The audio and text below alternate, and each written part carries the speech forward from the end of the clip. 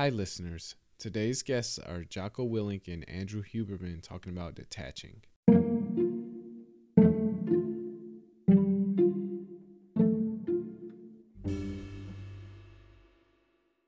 The solution to your problem is not going to be found in the problem. It's not going to be found in there. You have to get out of the problem so that you can look at it, make an assessment, and you can assess how to solve the problem or whether you need to solve the problem or not. I mean, there's a lot of things in my life right now where I shrug my shoulders and go, okay. It's okay. Oh, someone's saying this. Okay. Roger that. Like, carry on. No factor. Move on. And then occasionally you go, okay, this is something I need to contend with. This is something I need to deal with. This is something I need to shape or adjust or move or solve, to use your word. And the reason I laugh when I say that is because problems, you have to get in there. But if you take a step back, you can usually say, oh, little adjustment here, a little adjustment there, and that thing's going to sort itself out. So detachment is a superpower, man. Certainly is, and it's certainly one that I need to focus on more. I'm grateful for you bringing that up. This is the biologist in me, but what is your process for engaging detachment or for disengaging?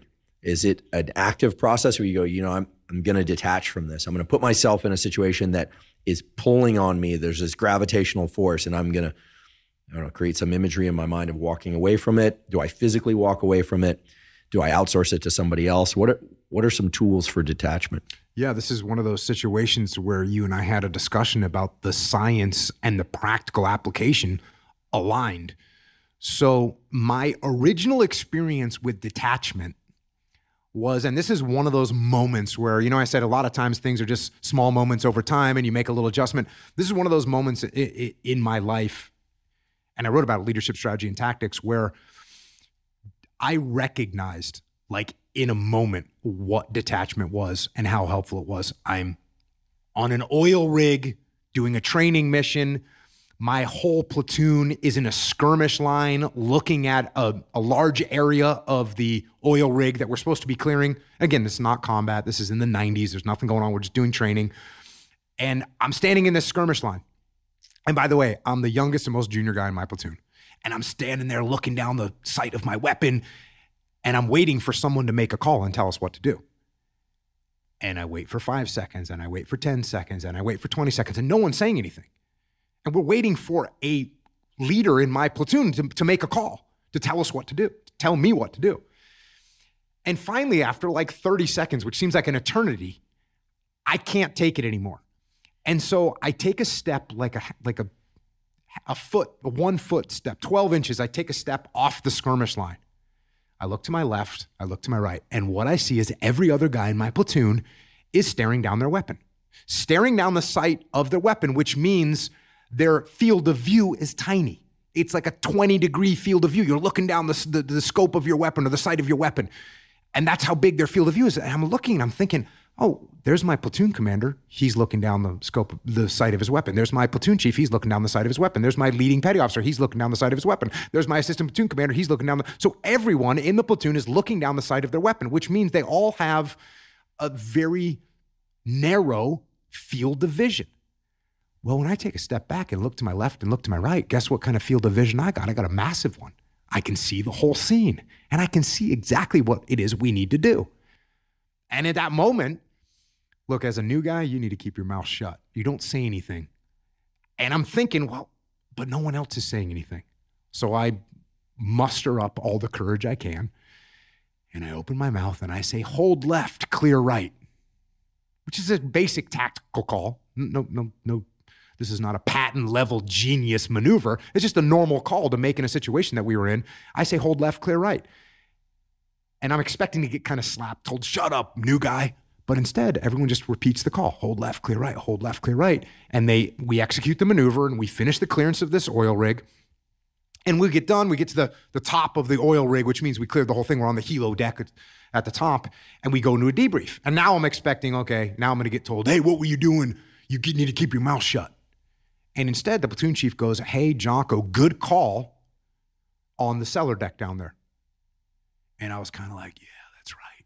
But then I thought to myself, hold on a second. Why, if I'm the youngest, most junior guy in this platoon, why was I able to see what we needed to do and make that call? Why did that just happen? And then I realized it was because I took a step back. To use your term, I broadened my field of view, which allowed me to think more clearly, because instead of being hyper-focused and narrowly focused, I broadened my range of vision. I took a breath before I made my call, right? I had to take a nice breath to speak clearly. And I realized that taking a step back and detaching, I got to see infinitely more than even the most experienced guys in my platoon. And I started doing it all the time. And I started doing it in land warfare. I started doing it in urban combat. I started doing it in all these tactical training scenarios. These are just training. This is the 90s. I started doing these training scenarios. And it always allowed me to see what we needed to do.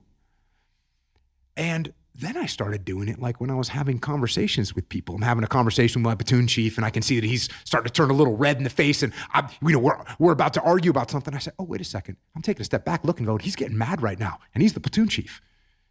You better just de-escalate this thing real quick. And I'd say, hey, you know what, chief? That sounds good. Let me go relook at the plan or whatever.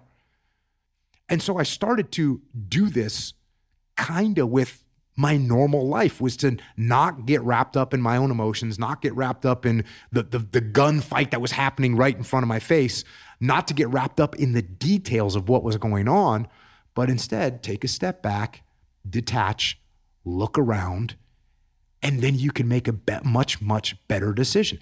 And it's exponential. If you're looking down the sights of your weapon and you take a step back and you look around, it's exponential how much more you can see. Now listen, if you are the only person in a gunfight, it's going to be harder for you to do that because you've got to be focused on whatever you're shooting at.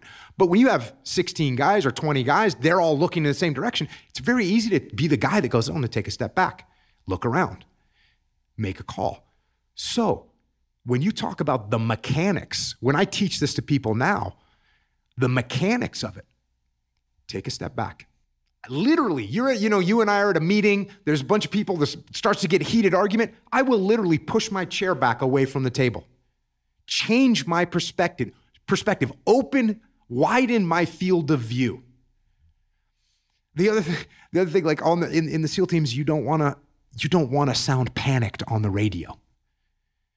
For a couple reasons. Number one, because when you panic on the radio, it's going to cause other people to panic. Number two, if you panic on the radio and you sound panicked, everyone's going to make fun of you. So, when you get back from the mission, everyone's going to go, yeah, you sounded like a baby out there. So what would I do before I would key up my radio? Take a breath. And so here I'm manually slowing down my breath. I'm broadening my field of view. So if you're in a meeting or you're at the supermarket parking lot and someone starts to yell at you, take a step back, take a breath, broaden your field of view, detach from those emotions that you're having, and make some space. And that's how I go through the mechanics of detachment. Now, I can tell you right now, I mean, when you do this all the time, which I kind of do this all the time, I don't really have to like step back, but when you're starting to be able to try and do this, absolutely make a and I'll tell you, here's another like weird little nuanced thing. Lift your chin up and put your hands down. Now, this isn't not in a combat situation, not in a fight, but here's the thing. When I get defensive, what am I going to do? I'm going to raise my hands up and put my chin down. That's like a fighting mode. So if you and I are having a discussion and I'm starting to get heated and I'm starting to like, oh, he's not listening to me. Instead of me putting my chin down and put my hands like up to where I can put them in your face a little bit. No, I'm actually going to take a step back. I'm going to say, put my chin up. It changes my perspective a little bit more. Changes my visual perspective just by changing the angle of my head. Take a step back. Put my hands down. I'm not being in a defensive mood. I actually want to hear what you have to say. And if I start listening to what you have to say and not talking, it's very hard to be detached when you're talking. It's another key component. You want to detach? Shut your mouth. So I'm in meetings, I'm in a bunch of different companies. I own a bunch of different companies. I'm in a meeting in my companies. I'm not the one that's doing all the talking. In fact, I'm doing mostly listening. When I'm in task unit Bruiser, my task unit, I'm not sitting there giving the entire brief. No, I'm letting the platoon chief and the platoon commanders give those briefs. And that way I'm detached. I'm listening to what they have to say. I'm more capable of seeing what holes there are in their plans by not moving my mouth, not talking. I'm listening. So those are some of the methodologies that I use and that I advise people to use in order to effectively start down the pathway of being able to detach in various scenarios.